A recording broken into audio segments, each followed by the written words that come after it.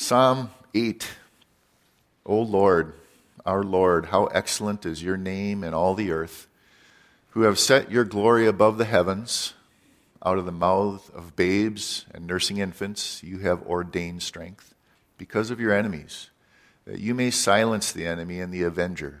And when I consider your heavens and the work of your fingers, and the moon and the stars which you have ordained, what is man that you are mindful of him, and the Son of Man that you visit him? For you have made him a little lower than the angels, and you have crowned him with glory and honor. You have made him to have dominion over the works of your hands.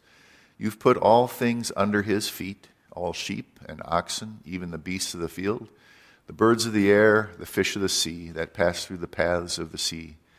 O Lord, our Lord, how excellent is your name in all the earth. Amen. So, verse 1, and I think I got my notes mixed up from first service. This ought to be interesting. We'll see how it goes. I don't have page numbers. That'll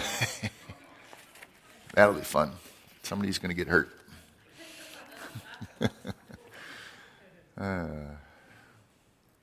So, here's hoping. Names, we may not think there's much difference to a name. There's how many Johns and Jacks and Joes and Jims and Bills and Bobs and Bens. Anyway, and so you don't know necessarily about a name, whether or not it's something that is real significant for that person. But it's theirs, right? It's their name, that you live with it. That's who you know them by. Just what your parents wanted to call you for whatever reason. Your, grandpa or your grandpa's middle name, or, I don't know, maybe your grandma and her middle name or whatever. But we named our daughter after a Christian song from back in the 70s. I won't make her stand up. But anyway, I got the mic now. Anyway, but we named her Hallelujah after this song by John Michael Talbot called Hallelujah. It's a great worship song if you want to look it up. It's out there on the YouTube. I looked it up. And, her name is Holly Louise. And we got a little bit of the namesake in there because her mom's name is Mary and Louise, if you didn't know that was her middle name.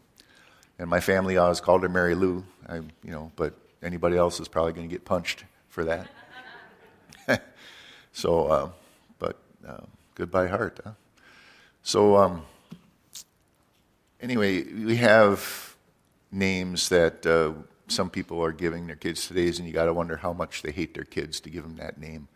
Moonbeam. Why would you want to be? I don't want to list them off because some poor soul says, "Is there any moonbeams here today?"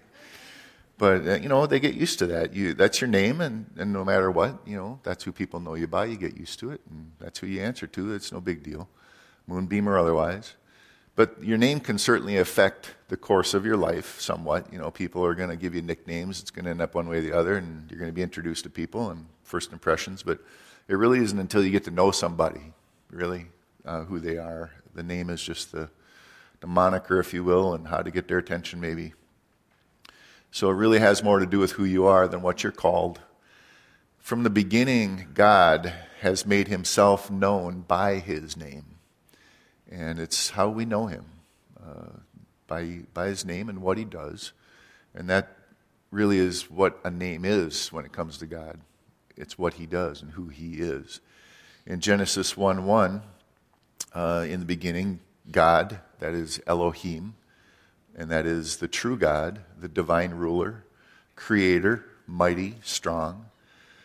Genesis 2, verse 4, in the day that the Lord, capital L, capital O, R, capital R and D, God, made the heavens and the earth. Now that's Jehovah along with Elohim. Jehovah is his name. God is that he is a God. Elohim is that he is God, and Jehovah is his name. And it means the existing one. It's the proper name of the one true God. Together with Elohim, they read the Lord God, whenever you see that in the scriptures. Looking at some of the names that the scriptures use of the Lord, the one is El, and El simply means power. And so Elohim, or Eloah, is the singular, Elohim is plural, which is interesting too for those of us who are not polytheists, but we believe in a triune God. We believe in the Godhead, Elohim. But El means power. Elohim, God, creator, mighty, strong. El Shaddai, God Almighty. And with the context of the mighty God, the one of Jacob. And so it adds to that his relationship to Israel and to Jacob. Adonai is the Lord. It's also used in the place of Yahweh, so Adonai. Yahweh, YHWH is how they would pronounce it, or they would basically write it, because when you see the Jews or the Hebrews or the religious of Israel writing it, they're just going to put G space D, because it's for them blasphemous for any simple human being or plain human being to speak the name of Almighty God. That is a good reverence, but it's not something that God commanded, that you never speak his name. So Yahweh is how we would say it, which is the same as Jehovah. And so Yahweh and Jehovah are interchangeable, and Jehovah simply means the Lord, again, as we said. But there's a few of the prominent ways it's used throughout Scripture. Jehovah Jireh, the Lord will provide. Jehovah Rapha, the Lord who heals. Jehovah Nisi, the Lord our banner. Jehovah Mikdash, or Kadesh, and the Lord who sanctifies or makes holy. And you guys know we sing that song here, Kadosh. I'm sorry, Eric does a better job. And we're singing about the holiness. The Lord is holy.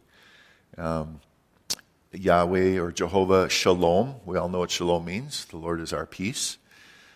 Jehovah Elohim, again the Lord God, Elohim. Jehovah Tzidkenu, the Lord our righteousness. Jehovah Rohi, the Lord our shepherd. Jehovah Shema, the Lord is there. Jehovah Sabaoth, the Lord of hosts. Then El Elyon. El is again that power prefix. El Elyon is the Most High.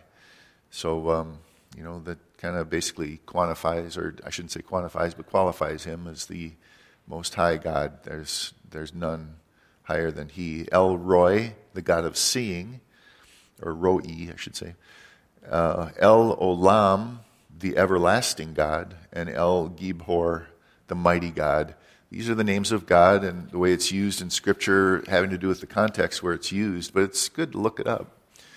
Each one of these has a different Greek word to it, in adding to El, that is power, or Jehovah, or simply El Shaddai, or Elohim, I should say, which is God. Exodus 3, if you're willing, let's turn there. Because David said, O Lord, how excellent is your name in all the earth. Exodus 3. We're going to look at verses 6, 13, and 18, and a few others maybe. This is when, Moses was off to the land of Midian. He ran from Egypt after he had gotten in a trouble there, and they started to find out who he was. He wasn't a son of Pharaoh and an Egyptian, but it turns out, in fact, he was one of the Hebrews. He takes off and runs to Midian.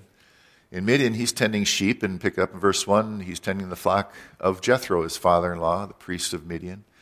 And he led the flock to the back of the desert and came to Horeb, the mountain of God. Now, Midian, if you think of Mount Horeb, and Midian is down to the southern part. If you were to go to Israel, you'd go down to the Negev, and Midian was down to the southern part. And then you'd have Jordan, then you'd have Syria. Back then it was Moab and Edom. But Midian was down to the Saudi Arabia side these days. Angel of the Lord appeared to him in a flame of fire from the midst of a bush. And so he looked, and behold, the bush was burning with fire, and the bush was not consumed. And then Moses said, I will now turn aside and see this great sight, why the bush does not burn. So when the Lord saw that he turned aside to look, God called to him from the middle of the bush and said, Moses, Moses. And he said, Here I am. And then he said, Do not draw near this place. Take your sandals off your feet, for the place where you stand is holy ground.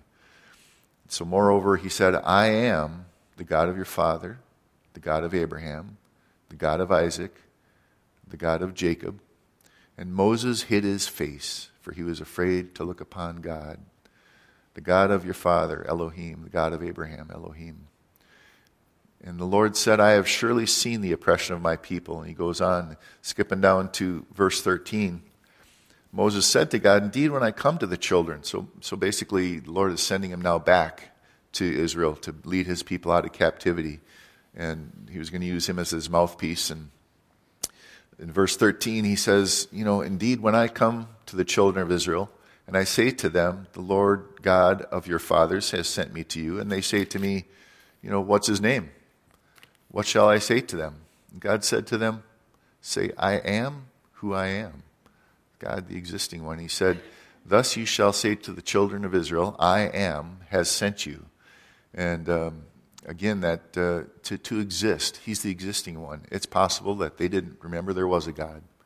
It's possible that they were just in slavery, and they need to be reminded that, in fact, there was a God, and that they had come, and he had come to gather them back out and take them out of slavery.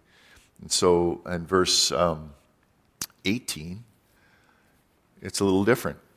So now, what about when I go before Pharaoh?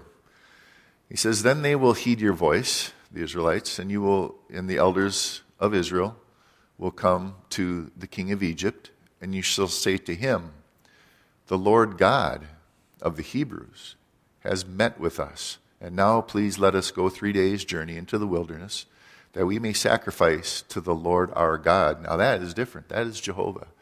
That's his name. It's the Lord Elohim, creator. And that's being said to Pharaoh now. So he tells Israel, I'm here. I exist. I'm here. I'm taking you out of captivity. He says to the Pharaoh, this is my name, and I am God, God Almighty. Pharaoh needs to hear this. He's going to have his heart hardened, but he needs to know that what he was dealing with was the God that is Jehovah, creator. And being sure Pharaoh knows his name, that he's the creator, mighty and strong. Exodus 34, if you'd like to flip there next. We pick up the story when Moses came down the mountain the first time with the 10 Commandments. He gets down there, and sure enough, there's a golden calf. They couldn't wait. They're waiting a God. They wanted a God. They wanted to be not just a God that was God, but a God they could make in their own image. So they put together all their earrings and jewelry and everything they could find and melted it down, made this golden calf. Rule number one is if you can make your God out of your own hands, he's not a God, because obviously you can make him, And so anything that you may possibly have, I'm sorry if it's a, 67 Mustang, but, still don't let it be your God. It's made with human hands. Moses wanted to see God's face, so basically he smashed the 10 Commandments. The people were just completely in adultery, and it was Moses, lost his cool, and he smashed it. You rebellious people. And so he ends up going back up to get another pair of tablets, but he wants to know, Lord, are you going to take these people? Are you going to lead us? And he says, Lord, show me that you're with us. Show me that you're with me in this. Show me your glory, Lord. Maybe show me your face, but he says here, show me your glory. And I want to see you, is what he says. And the Lord says, you cannot see my face. No man will see my face and live. And so Moses, and he says, go ahead and go on up, and I'll show you my glory. And when he passed by, he put his hand over his face, but then he could see as he passed by.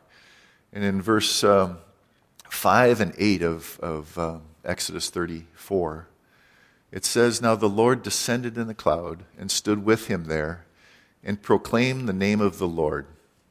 And the Lord passed before him and proclaimed, the Lord, Elohim, the Lord God, Jehovah God, merciful, gracious, long-suffering, and abounding in goodness and truth, keeping mercy for thousands, forgiving iniquity and transgressions and sin, and by no means clearing the guilty, visiting the iniquity of the fathers upon the children and the children's children to the third and the fourth generation. So Moses made haste and bowed his head toward the earth and worshipped. Yeah. Moses wanted to see, the Lord's face. Moses wanted to see his glory. The Lord wanted Moses to see who he was. He wanted Moses and all of us to see who he is.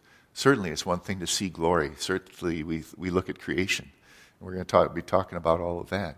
But what God wants for us to know about him is who he is, what his nature is, what his character is. That's his name. That's his glory. And, so it goes through these, as you do the word study through this, so who is our God and what is his nature? First one, the Lord, Jehovah, the existing one. The Lord God, El, the mighty one, the power. So Almighty God with all power. Merciful, and that word is compassionate, always used of God. Gracious, which is to show favor or to show pity, but it's tied together with his response when we call on him. It's not graciousness that he's just standing there being gracious. It's graciousness towards those who call on him. And so it has to do with our side of things with that. The next one, long-suffering. Now it's 2 words in English, and it's 2 words in the Hebrew as well. Long, patient, slow, stretched out. It's going to be a long time before it comes to pass. The second one, suffering, is the word nostril. And again, we talked about that a few weeks back. It has to do with God's face. It has to do with his face when it's angry. And so if some of your translations may have said, instead of long-suffering, it probably said slow to anger. And in fact, that is God's nature. It's a long time. It's slow. It's patient. It takes a long time before he gets angry. Okay, and so his nature, he's long-suffering. He's not right there ready to blow up. It's a long time. Abounding, which means much, many, great, ample, plenty, however you want to say it, abounding. There's plenty there. Of what? Well, goodness. He's not going to run out. There's always plenty of goodness. And that word goodness means kindness and faithfulness and truth. He's not going to run out of truth. And that truth is firmness, faithfulness, truth, sureness, reliability, stability, continuance. It's there. It's not going anywhere. And it's going to continue on. He's got plenty of that. And he is abounding in that. Truth as spoken, as a testimony, a judgment, instruction, doctrine, true knowledge. In fact, in writing to Colossians, Paul talks about that. He's word for them, that they would have, somebody come along and delude them or try and trick them. He's saying, no, God has all truth and everything's complete and, you're complete in him. He is full. All fullness dwells in him. You don't need any other truth. You don't need any other thing to water down the simple gospel of who Jesus is. And, without getting too sidetracked, that's temptation for us, isn't it? We sometimes just can't sit and receive. We have to take up and try and add to the cross. And so it's a nature of God, and he's abundant in truth. But by means, I've skipped ahead of myself. Keeping guard, it says. Keeping is to guard or to watch over, to keep close. And what is he keeping guard over? That goodness and that kindness. So it's something not only that he has, but it's something he's going to maintain and he's going to keep. Nothing's going to take it. Forgiving is an interesting word. We think of forgiving often as that, he's washed us clean. And in this particular context, it has to do with the simple lifting up. He's going to lift it up. He's going to bear it up. He's going to carry it. He's going to take it. That's the word forgiving. Well, what's he going to lift up, bear up, and keep, and carry, and take? Iniquity. And that word iniquity is perversity, depravity, guilt, transgression. What's that? Well, that's rebellion. Sin. Sin is the condition of sin. It says there, the guilt, the uncleanness, your state of sin, how you are. All of these things, he is lifting up. That's what it says his forgiveness does. And in this situation with Moses and his nature, God's nature towards Moses and towards us and towards Israel, that they would remember and they'd recite throughout their history to this day in synagogues and temples around the world. This passage, it's Exodus 34. forgiving, to bear up, to carry, to take. But by no means, as he goes on, clearing. In other words, to clear would be to clean or acquit or to make innocent. In other words, he's carrying these things that are ours, the sin, the rebellion, the perversity. He's carrying these things.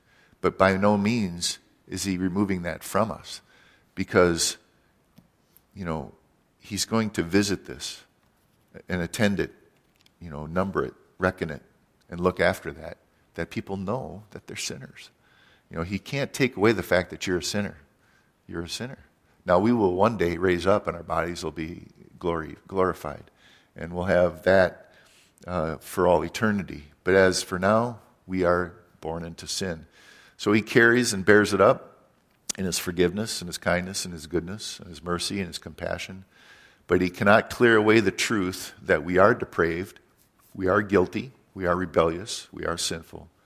And it's in every one of us, of every generation of mankind, that we are born sinners and lost. So when David says, back to Psalm 5, O Lord, our Lord, he's saying, O Jehovah, our God, our true God, and our Master. That's what David's saying here, just by definition of some of the things we see. And it's about God's nature. But he says, how excellent. And that word excellent's interesting. It means great. It means majestic. It's spoken of the waters of the sea, unfathomable and huge. Certainly today we can measure things these days, but the idea then was so excellent, so great, so vast, like just the magnificence of a tree is how that word is used, that word excellent. And it's obviously spoken of the excellence of kings and nations and the great one, majestic one. These are all the meanings of the word excellent. And then in verse 1 he goes on to say, in all the earth. So, gone out into all the earth. How excellent is your name in all the earth. Romans 1:20 will tell us, since the creation of the world, his invisible attributes are clearly seen, being understood by the things that are made, even his eternal power and Godhead, so that mankind is without excuse. It's gone out into all the earth. Matthew 24 says, this gospel of the kingdom will be preached in all the world as a witness to all nations. That's down through the centuries to every nation, every person. That's, the gospel. Colossians 1:23, it says the gospel, Paul says, was preached to every creature under heaven. Was, as in, it's been done. And yet, we're still commanded to go forth and spread the gospel. And we know that is the commission for us. The Lord said to do so. But nevertheless, his name is exalted. It's excellent. And how excellent it is in all the earth. And he says he has set his glory above the heavens. Now the glory is splendor, the majesty, the vigor is the word of the Lord. God's vigor, God's life, and the majesty and the splendor of that. It's above anything that we can see or perceive. It says above the heavens, and some might interpret that as the stars, and people think we can see beyond the stars. Well, we'll talk about that a little bit later too. But God's ways are above our ways is the idea, and that's his habitation. That's where God dwells, above the heavens, way above anything that we can even imagine. And yet, look now, he uses the simplest, most harmless, and vulnerable to show his strength in verse 2. Babes and infants.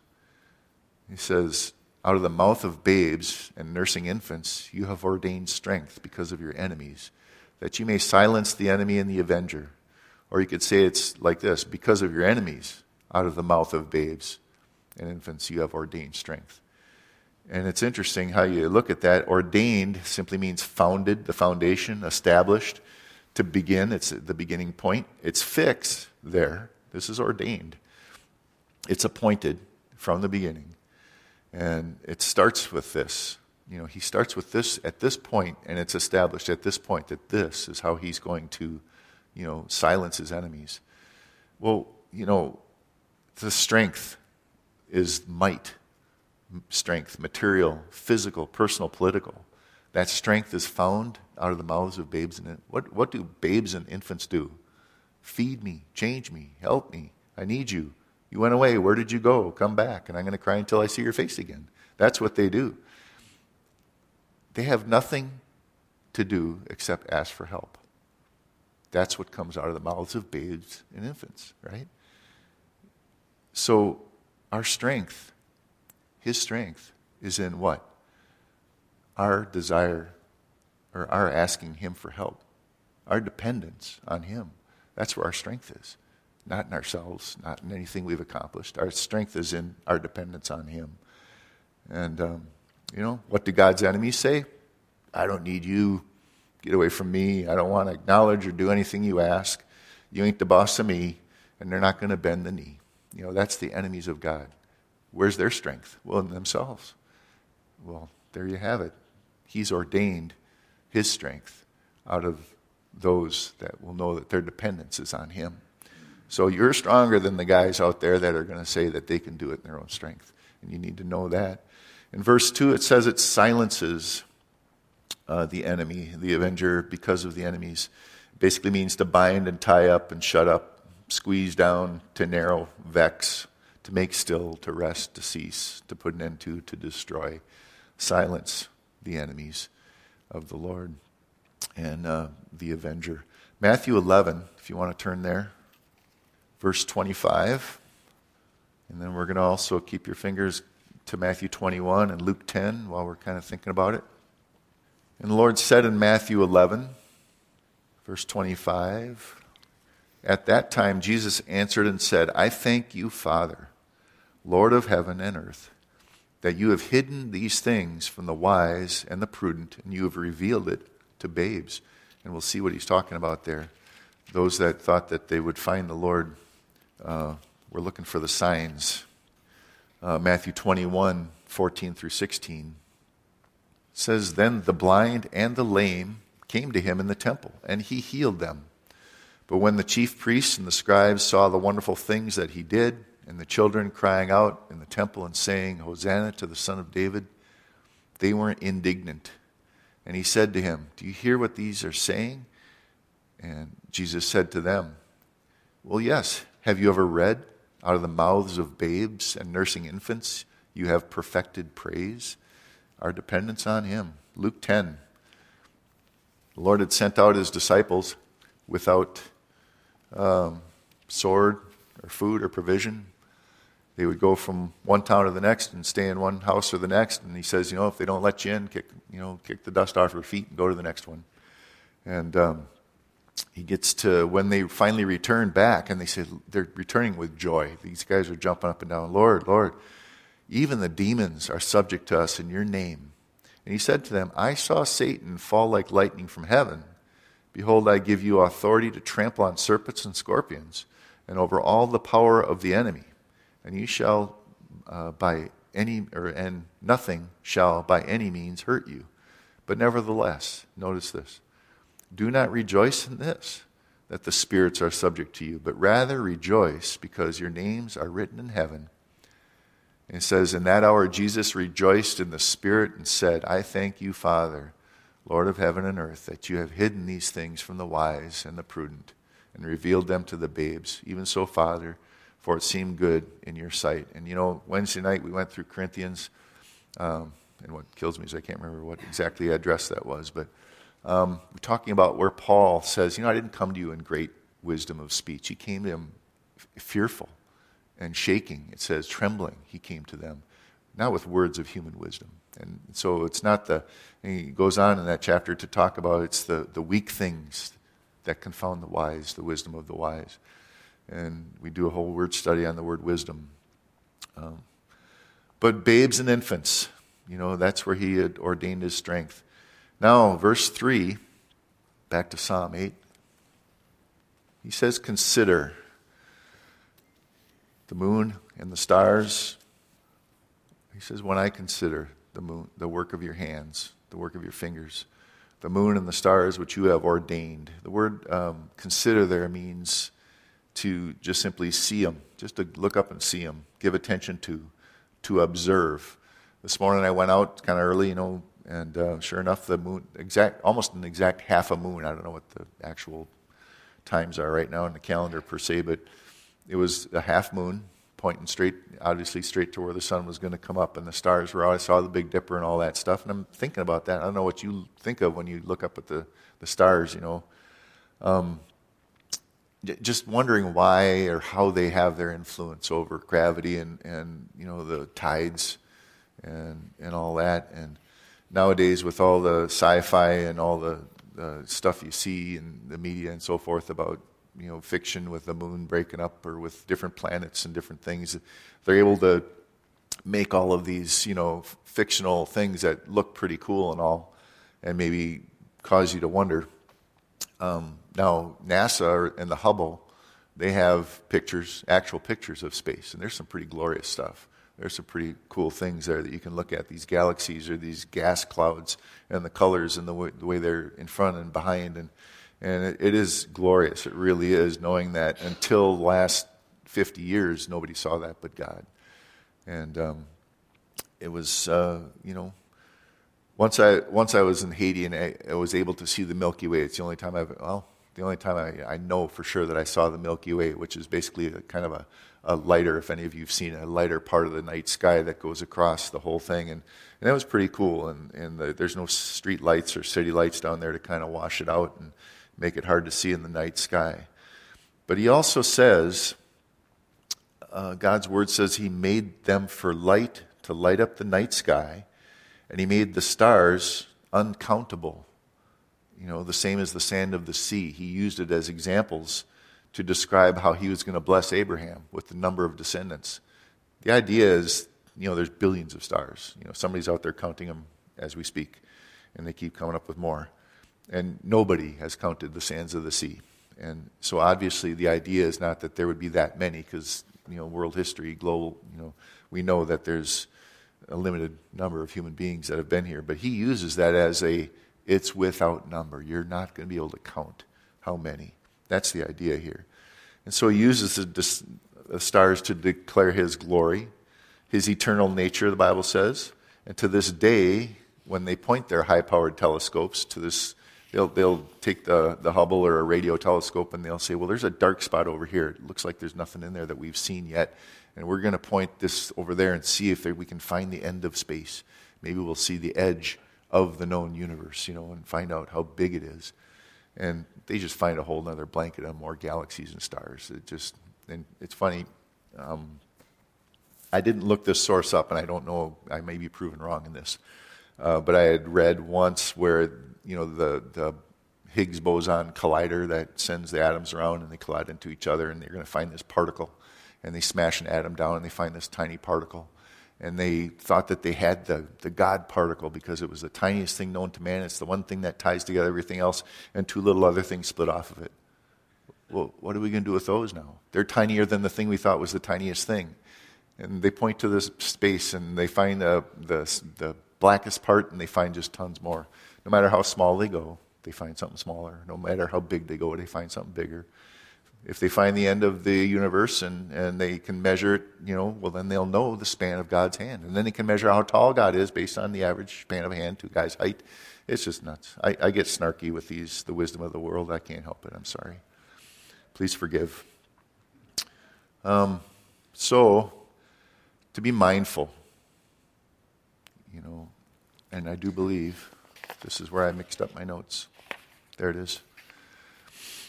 The second ordained, now we see that he has ordained these. That now means firm, stable, established, fixed, secure. It's determined to be secure. God put it there. God's going to keep it there. It's not going anywhere. It's arranged the way he arranged it. It's fastened where he fastened it. And that's why it's going to stay. This does not mean that God cannot put his hand in and do whatever he desires in his own creation. One of the plagues of Egypt, when you talk about God sending light at night and light in the day, one of the plagues of Egypt against one of their gods, Ra, he was their sun god. And so one by one, the Lord in the plagues was taking out the gods of Egypt, the frogs. He sent them frogs. Your God is frog god. Well, I got frogs.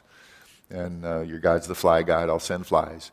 And so whatever god Egypt had, if you look it up, you can see that God, the plagues that he sent, took out their gods. Basically, then finally their big one, Ra, the sun god. And so here he sends darkness, complete darkness in the middle of the day on the Egypt side. But over here in the land of Goshen, where all the Jews are, where all the Israelites are, it's completely light, and they can see and go about and do everything they're doing while the rest of them are groping around. And you got to wonder if there was one Jewish kid, I just know I would have. You go over right where that difference was, and you stick your hand in there, see if it disappears. Like Bugs Bunny, right? That's where I would go with that. But anyway, the Lord rules over the light and the dark. He can change, he can put his hand any time. Joshua, when he went up against those 5 kings, the Amorites, and these were massive armies. 5 kings says, look at what he did to Ai. We gotta join together and get this guy. And so, the story, Joshua 10, but so he Lord says, I'll give you every last one of those guys. And he's looking at this. Joshua had faith. Let's go. So they get after it. And he's fighting and he's going after it. And he's running out of daylight. He knows it. And there's a lot more to get done. A lot more of these guys to take out. He's running out. Lord, stop the moon. Stop the sun. Hold it in their place. And if you look at Joshua 10, it says, he did. And it says the Lord promised that he would deliver every one of them into his hands. And he did. And he stopped the sun and the moon. But don't let it escape your notice. If you do look in Joshua 10:14, it says there was no other day like that before or after it, that the Lord hearkened unto the voice of a man to do such a thing, to stop celestial beings, to stop the earth. However he did it, I don't know, but God put all these things in place. They're together by his existence. But here's the interesting part about that story. It says, he hearkened unto the voice of a man for a reason. It says, for the Lord fought for Israel. That's, we have to know that the Lord is fighting for Israel. And it says, why did this happen? The Lord fights for Israel. In light of that, let's do a quick trip over to Jeremiah 31. Jeremiah 31, and we're going to look at verse 35 and 36. Again there, the name for the Lord is Jehovah. It says, thus says the Lord, who gives the sun for a light by day, the ordinances of the moon and the stars for a light by night? Who disturbs the sea and its waves roar? The Lord of hosts is his name. If those ordinances depart from before me, says the Lord, then the seed of Israel shall also cease from being a nation before me. Thus says the Lord, if heaven above can be measured and the foundation of the earth searched out beneath, I will also cast off all the seed of Israel. For all that they have done, says the Lord, they are never going to measure space. They're never going to find out what's at the center of the earth. It's iron and it's molten. Well, how do you know? I've been told otherwise. There's something going on at the center of the earth. The Word of God says that they're never going to find the end. And that's to be trusted. But notice what he says. Again, this is about Israel. And it's about God's covenant with Israel. This is about the land, his covenant with the land. Well, yes, since Jesus, there is neither Jew nor Greek, Jew nor Gentile, male nor female. All are one in Christ Jesus. He's torn down that wall that separates the two. And so we know that in Christ, there is no difference between Jew or Greek or anything. But God has made Israel, the land, and his covenant with the land, fastened to the fact that we saw the sun come up this morning and we're going to see the moon tonight if it's not cloudy. Until those things go away, God's going to still be dealing with the land and the covenant he made with Israel. And this is our eschatology. This is why we believe in May 1948, God brought back the Jews into the land like he promised, and prophecies being fulfilled in the times. The clock has begun. And here we are. I wasn't talking about this. I'm going to run way out of time. Forgive me. But here we are for the first time in the world where every human being in the world is being told what they need to know about something. A virus. It's a pandemic. Now, it's also panic for panic's sake in a lot of ways. And, if you're a healthcare provider, you know all the things that we need to do, and certainly we don't want to take risks and all the stuff like that. But notice the prophecy being fulfilled about the entire world being influenced by this Antichrist and talked about in scriptures. This is Well, I'm sure there's other similarities, but now we're literally being told there's something we need to be aware of and we need to respond to, and every person on the earth is being told this thing. This is huge. We're going to be going home soon. So the Lord fights for Israel. Now also moving on to light and dark and so forth. Remember 3 hours of darkness when the Lord was crucified. The Lord held back the light of sun. God has arranged the sun and the moon and the stars the way He wants. In Revelation, there's going to be a star that falls to the earth, poisons 1/3 of the waters of the rivers and the sea. Another star is going to fall, and it's going to open up the bottomless pit. Let's go to Job and see how the Lord would answer the wisdom of the world. If you want to switch to Job 38.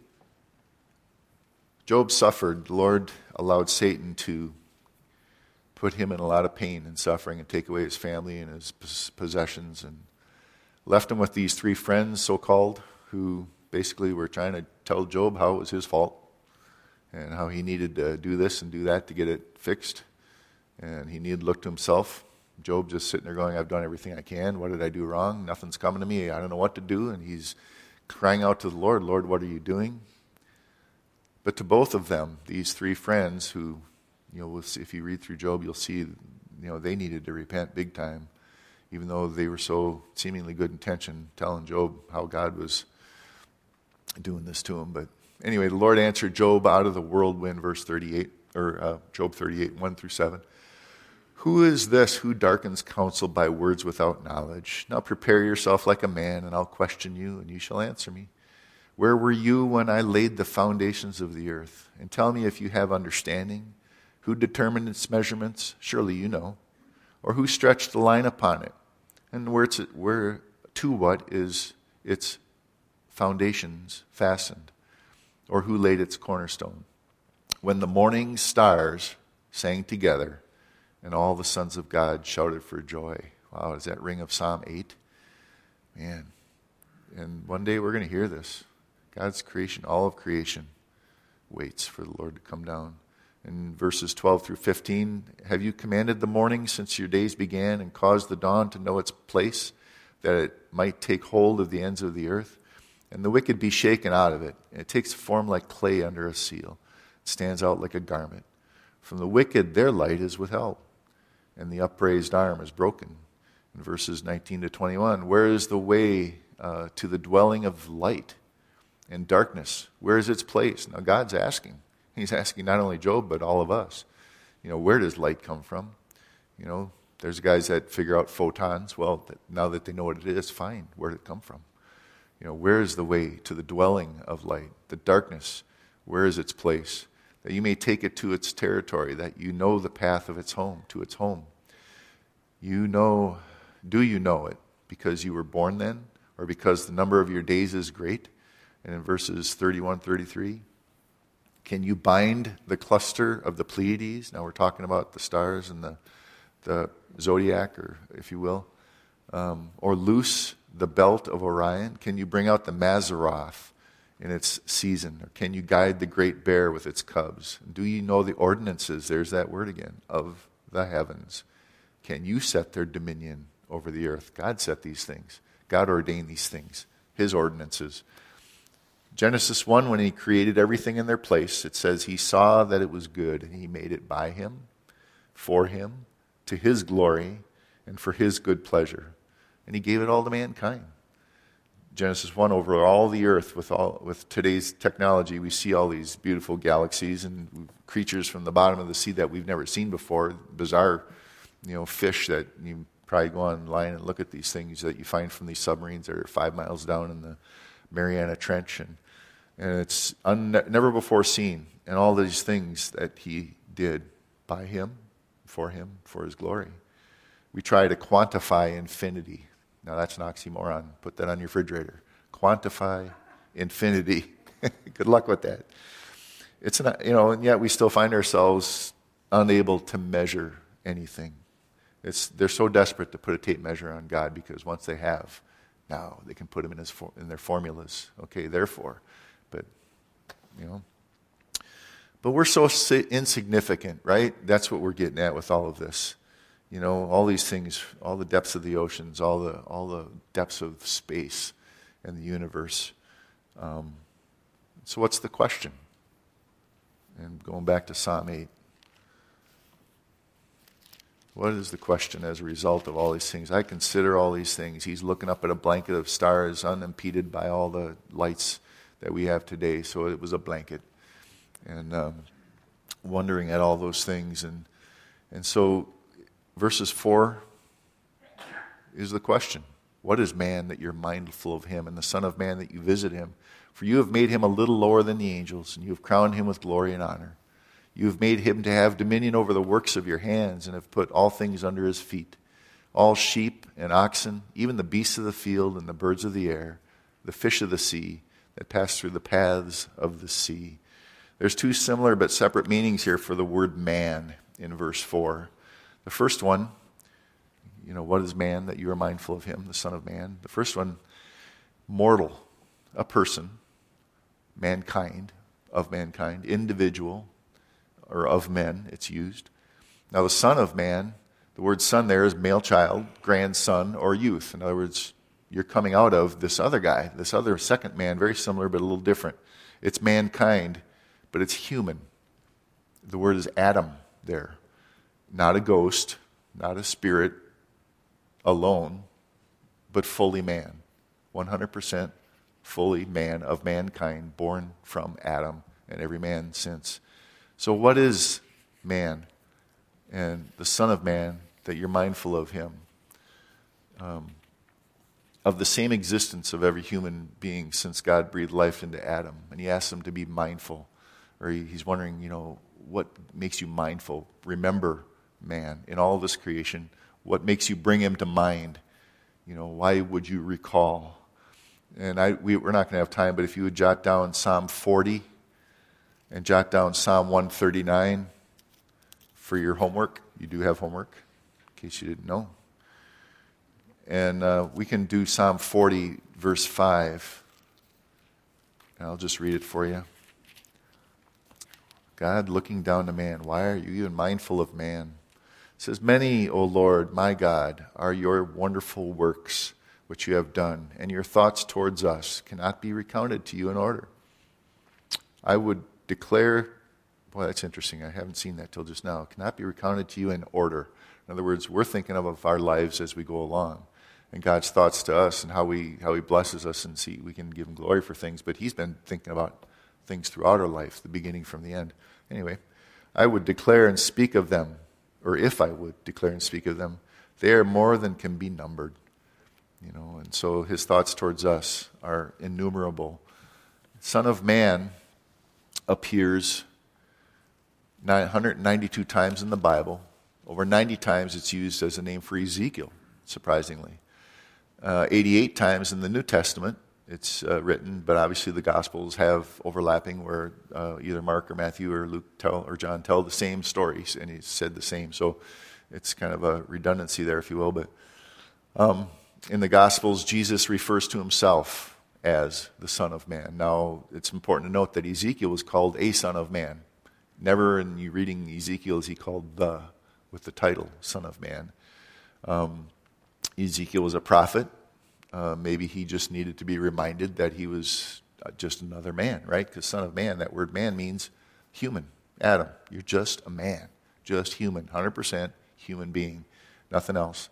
And that is for a guy named Ezekiel who saw cherubim, seraphim, four creatures in heaven before the throne.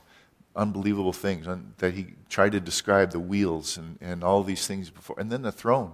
And then Ezekiel hears a voice coming from the throne of God, falls on his face. So he gets back from that and he's thinking, guys, look what I saw. No, Ezekiel, you're just a son of man. You're just a human like everybody else.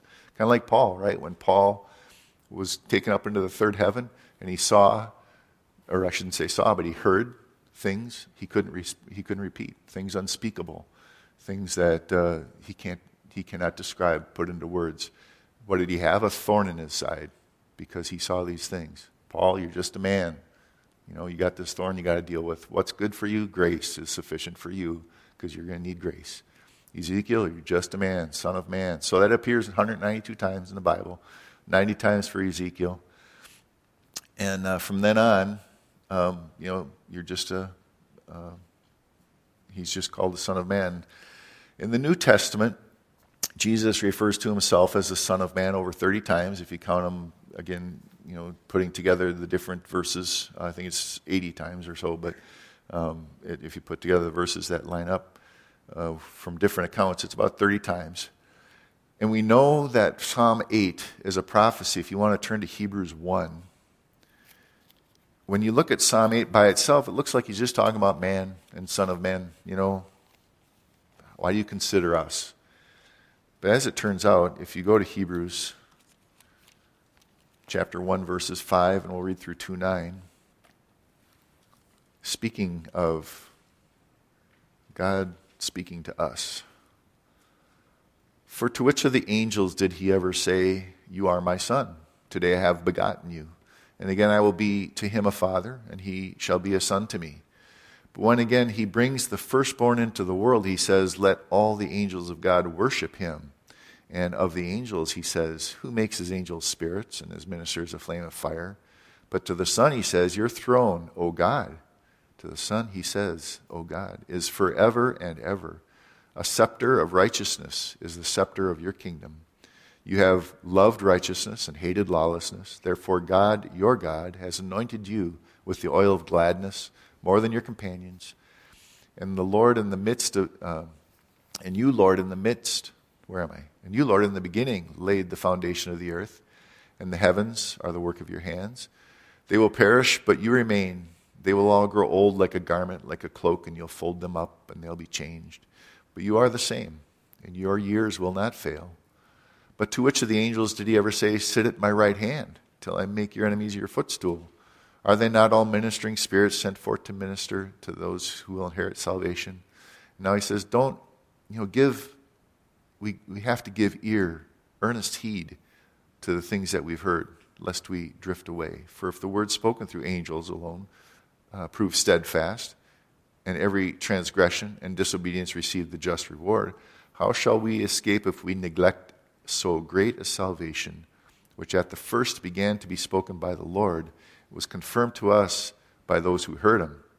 God also bearing witness both with signs and wonders and various miracles and the gifts of the Holy Spirit according to his own will. And here it is, for he has not put the world to come of which we speak in subjection to angels.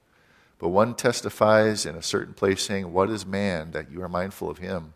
Or the Son of Man that you take care of him? You made him a little lower than the angels, crowned him with glory and honor, set him over the works of your hands, and put all things in subjection under his feet. For in that he put all in subjection under him, he left nothing that is not put under him. But now we do not see all things put under him. But we do see Jesus, who is made a little lower than the angels, for the suffering and the death, crowned with glory and honor, that he, by the grace of God, might taste death for everyone." Son of Man. And we're starting to see he's also the Son of God. Jesus refers to himself, Son of Man, for a reason. He's establishing his humanity. He was fully man. He was fully God. He established it by, in the Gospels, saying foxes have holes, but the Son of Man has nowhere to sleep. He's just a man. Son of Man comes eating and drinking, and they'll call him a glutton and a drunkard and friend of sinners, just like any one of us. He came to serve. Son of Man came to serve and not be served. He came. He's the Son of Man, was betrayed. Son of Man suffered. He was rejected and delivered into the hands of sinful man, just like anybody could do to one of us. And Daniel 7 now begins to open up the prophecy. If you want to turn back to Daniel 7, this is a phrase used of the Messiah.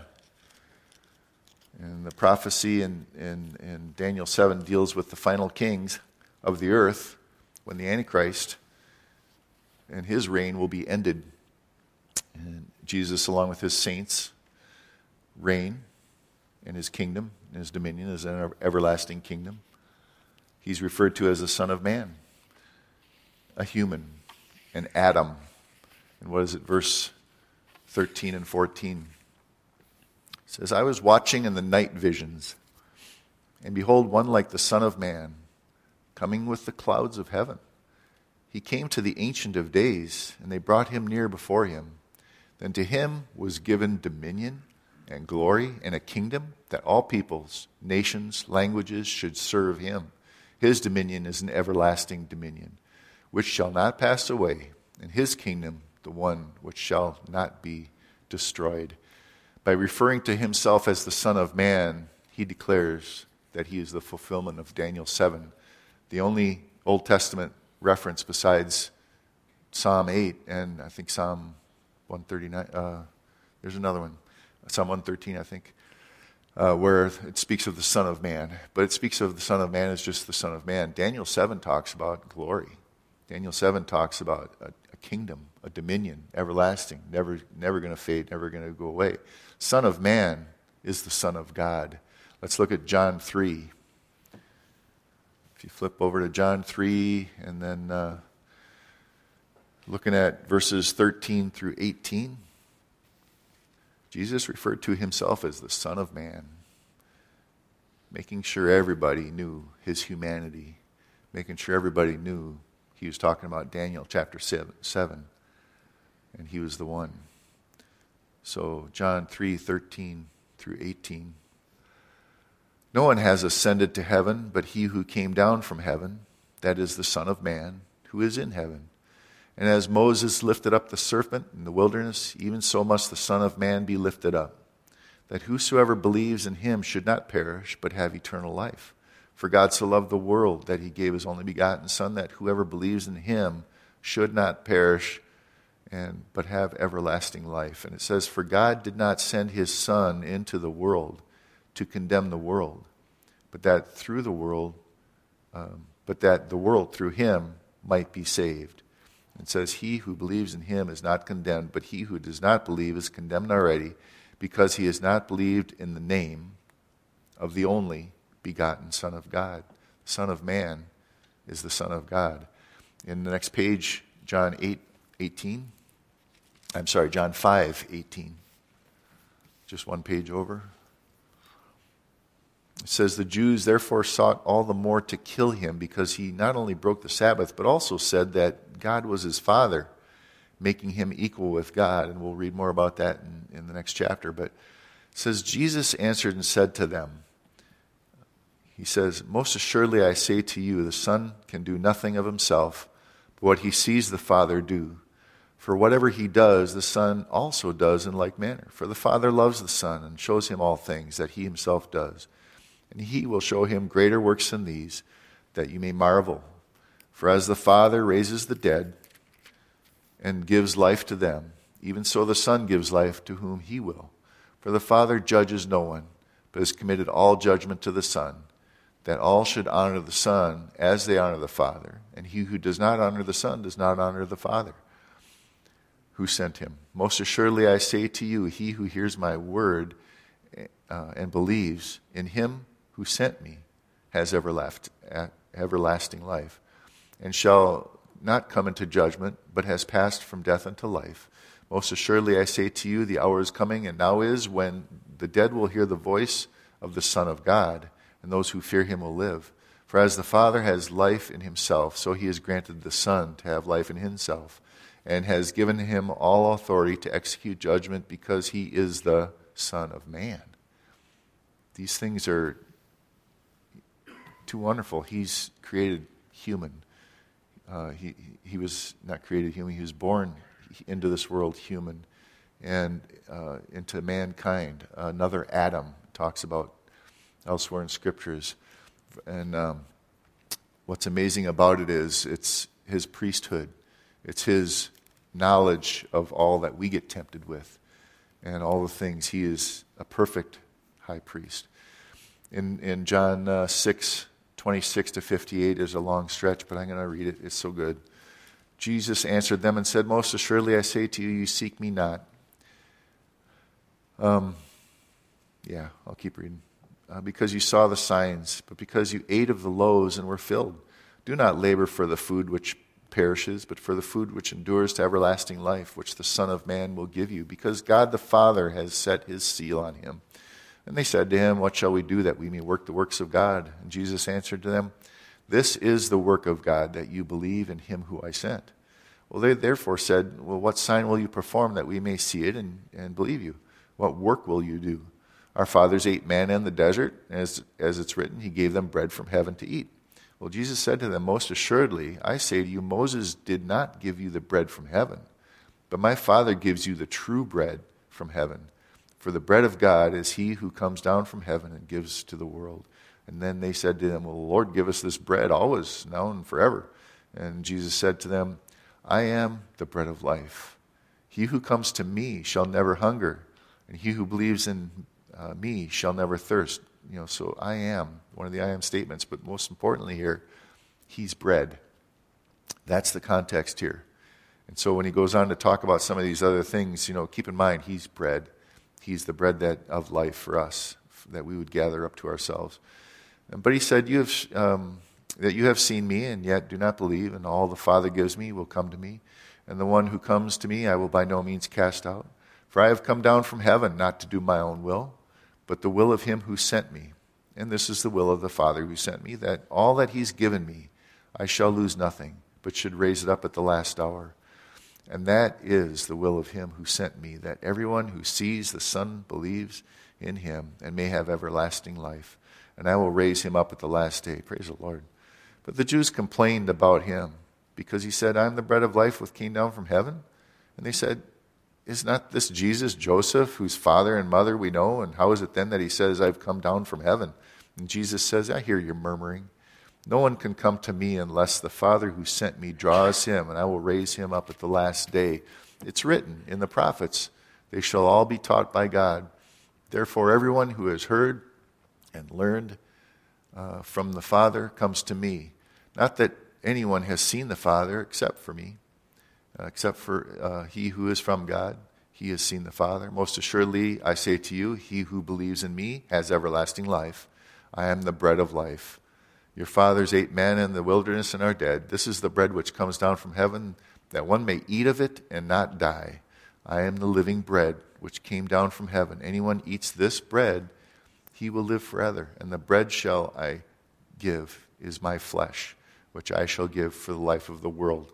Well, this is where things get interesting, because these guys try and make a point, figure out, catch them in something, I don't know, but they start quarreling among themselves. Well, how can this guy feed us his flesh, to eat? That's unholy. That's forbidden. That's ridiculous, and there's not enough of them to go around, to say the least. And so what Jesus said to him, "Most assuredly I say to you, unless you eat the flesh of the Son of Man and drink this blood, you have no life in you. Whoever eats my flesh and drinks my blood has eternal life, and I will raise him up at the last day. For my flesh is food indeed, and my blood is drink indeed. He who eats my flesh and drinks my blood abides in me, I in him. As the living Father sent me, and I live because of the Father, so he who feeds on me," that's the ticket here. We're not talking about eating his flesh and drinking his blood, and the places that would tell you that it's going to be blessed and therefore it becomes the literal, or it's going to turn into it when it enters your mouth or whatever. He's saying, no, what it is, it's simple. It's right here. If you feed on me, feed on the bread of life. This is the bread which came down from heaven. Not as your fathers ate in manna and are dead. He who eats this bread will live forever. You can take all the communion you want, and thinking it's some kind of turning into the blood, you're still going to die. That's what he's saying here. But yes, we remember him, and we do observe these things, because he said so. He says, do this stuff to remember me. And what are we remembering? The cross. We're remembering he was crucified, dead and buried, and raised up. And so, eating this bread, living forever. Jesus was the Son of Man. Jesus was the Son of God. Was the Son of Man before creation? That can be a doctrinal problem, because man wasn't around yet. God created man, and Jesus became the Son of Man. Jesus became God incarnate. He came, he was sent, and he came to say that he was Son of Man as in a human being. Doctrinally speaking, I know that the lamb that was slain was before the foundation of the world. That lamb that was slain, I don't know that I've got a pea brain, and that smashes the pea. Okay, so there's nothing there but a little pile of green goo when it comes to this, because I cannot tell you for sure. My answer is no, because man wasn't created yet, and it's his humanity that's being talked about here. He was with the Father from all eternity, and had the glory of the Father with the Father for all eternity. Will Jesus still be the Son of Man when he reigns in glory? I mean, he's going to be in heaven. He's going to be back with the Father. Is he still going to be human? Is he still going to be just like Adam, just like me or you? Let's look, Mark 8. And I'm going to take an extra 5 minutes of your afternoon if you don't mind. Mark 8 and verse 38. He's talking about picking up the cross and following him and counting the cost.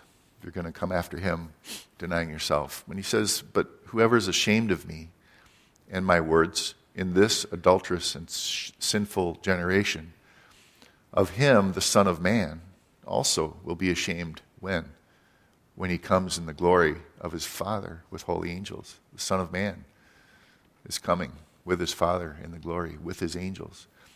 Go over to Mark 13, and we'll just kind of make sure it's fastened. 24, 26. But in those days after the tribulation, the sun will be turned to darkness, and the moon will not give its light, and the stars of heaven will fall, and the powers in the heavens will be shaken, and they will see the Son of Man coming in the clouds with great power and glory. And flip the page to chapter 14, 60 and 60 through 62. These guys, this was beyond what they could handle as the high priest and the Sanhedrin and the scribes, the Jews and the leadership of Israel at that time. They could not handle Jesus. The high priest stood up in the midst and asked Jesus, do you answer nothing? For he was being accused, and he was being silent. They weren't going to, he couldn't respond. It's a false accusation. He was a lamb before the slaughter, but says, do you answer nothing? What is it these men testify against you? But he kept silent, and he answered nothing. And again the high priest asked and said, well, what about this? Are you the Christ? Are you the Son of the Blessed? And Jesus couldn't hold back. He had to tell him. He had to tell him what's true. I am. And you will see the Son of Man.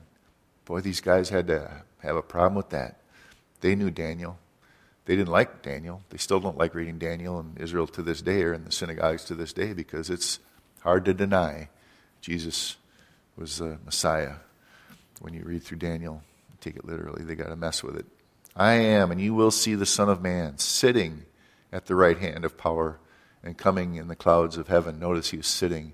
Revelation 1, John saw, and it was majestic. And he describes him as the Son of Man when he sees him.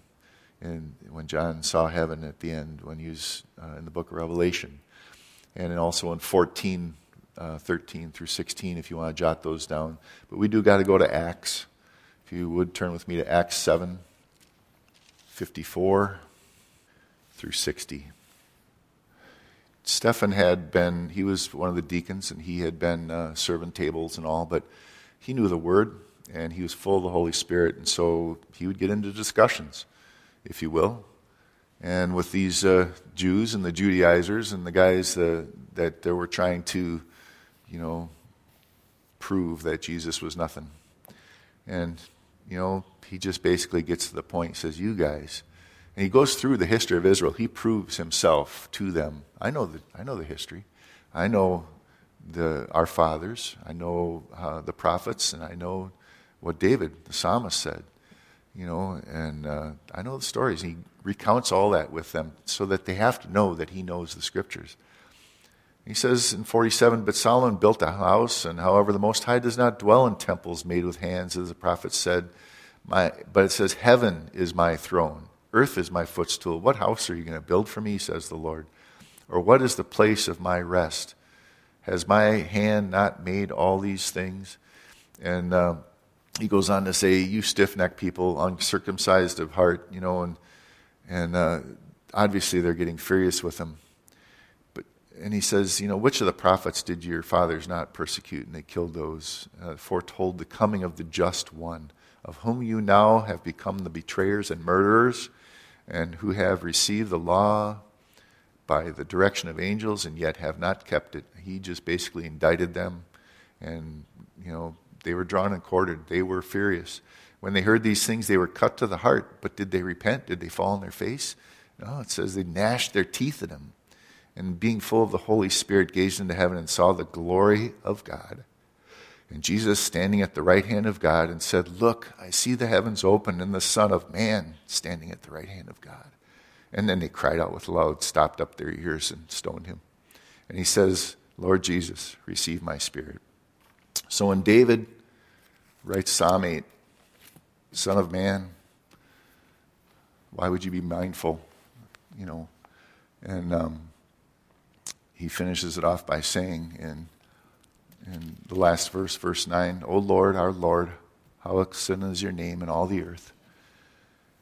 So what's David talking about? Wonderful, Counselor, Mighty God, Everlasting Father, Prince of Peace. That's what David's talking about. And I pray that, it ministers to your hearts that you would know who is the Son of Man. Why don't we stand up and pray? Lord, I thank you so much for your word. I thank you for being so faithful to show us who you are so that we can worship you and so that we can call on your name. I pray that you'd meet us here this morning, Lord. I pray that you would go with us as we go out.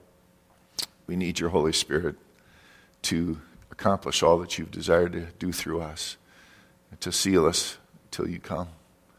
And Lord, we just thank you that you're with us right now. We thank you that you are the Son of Man right now in glory. Lord, if you were to open up the heavens, we would see you standing at the right hand of the Father. So we just pray you bless and send us on your way. Keep us until that day you come. In Jesus' name, amen. It's true. I am. And you will see the Son of Man. Boy, these guys had to have a problem with that. They knew Daniel. They didn't like Daniel. They still don't like reading Daniel in Israel to this day or in the synagogues to this day because it's hard to deny Jesus was the Messiah. When you read through Daniel, take it literally. They got to mess with it. I am, and you will see the Son of Man sitting at the right hand of power and coming in the clouds of heaven. Notice he was sitting. Revelation 1, John saw, and it was majestic. And he describes him as the Son of Man when he sees him. And when John saw heaven at the end, when he was in the book of Revelation. And then also in 14, 13 through 16, if you want to jot those down. But we do got to go to Acts. If you would turn with me to Acts 7, 54 through 60. Stephen he was one of the deacons, and he had been serving tables and all, but he knew the word, and he was full of the Holy Spirit, and so he would get into discussions, if you will. And with these Jews and the Judaizers and the guys that they were trying to, prove that Jesus was nothing. And, he just basically gets to the point, he says, you guys. And he goes through the history of Israel. He proves himself to them. I know the history. I know our fathers. I know the prophets, and I know what David, the psalmist, said. And I know the stories. He recounts all that with them so that they have to know that he knows the scriptures. He says in 47, but Solomon built a house, and however the Most High does not dwell in temples made with hands, as the prophet said, but it says, heaven is my throne, earth is my footstool. What house are you going to build for me, says the Lord? Or what is the place of my rest? Has my hand not made all these things? And he goes on to say, you stiff-necked people, uncircumcised of heart, and obviously they're getting furious with him. And he says, which of the prophets did your fathers not persecute? And they killed those, foretold the coming of the just one, of whom you now have become the betrayers and murderers, and who have received the law by the direction of angels and yet have not kept it. He just basically indicted them, and, they were drawn and quartered. They were furious. When they heard these things, they were cut to the heart. But did they repent? Did they fall on their face? No, it says they gnashed their teeth at him. And being full of the Holy Spirit, gazed into heaven and saw the glory of God. And Jesus standing at the right hand of God and said, "Look, I see the heavens open and the Son of Man standing at the right hand of God." And then they cried out with loud, stopped up their ears and stoned him. And he says, "Lord Jesus, receive my spirit." So when David writes Psalm 8, "Son of man, why would you be mindful?" And he finishes it off by saying in the last verse, verse 9, "O Lord, our Lord, how excellent is your name in all the earth." So what's David talking about? Wonderful, Counselor, Mighty God, Everlasting Father, Prince of Peace. That's what David's talking about. And I pray that, it ministers to your hearts that you would know who is the Son of Man. Why don't we stand up and pray? Lord, I thank you so much for your word. I thank you for being so faithful to show us who you are so that we can worship you and so that we can call on your name. And I pray that you'd meet us here this morning, Lord. I pray that you would go with us as we go out. We need your Holy Spirit to accomplish all that you've desired to do through us, and to seal us until you come. And Lord, we just thank you that you're with us right now. We thank you that you are the Son of Man right now in glory. Lord, if you were to open up the heavens, we would see you standing at the right hand of the Father. So we just pray you bless and send us on your way. Keep us until that day you come. In Jesus' name, amen.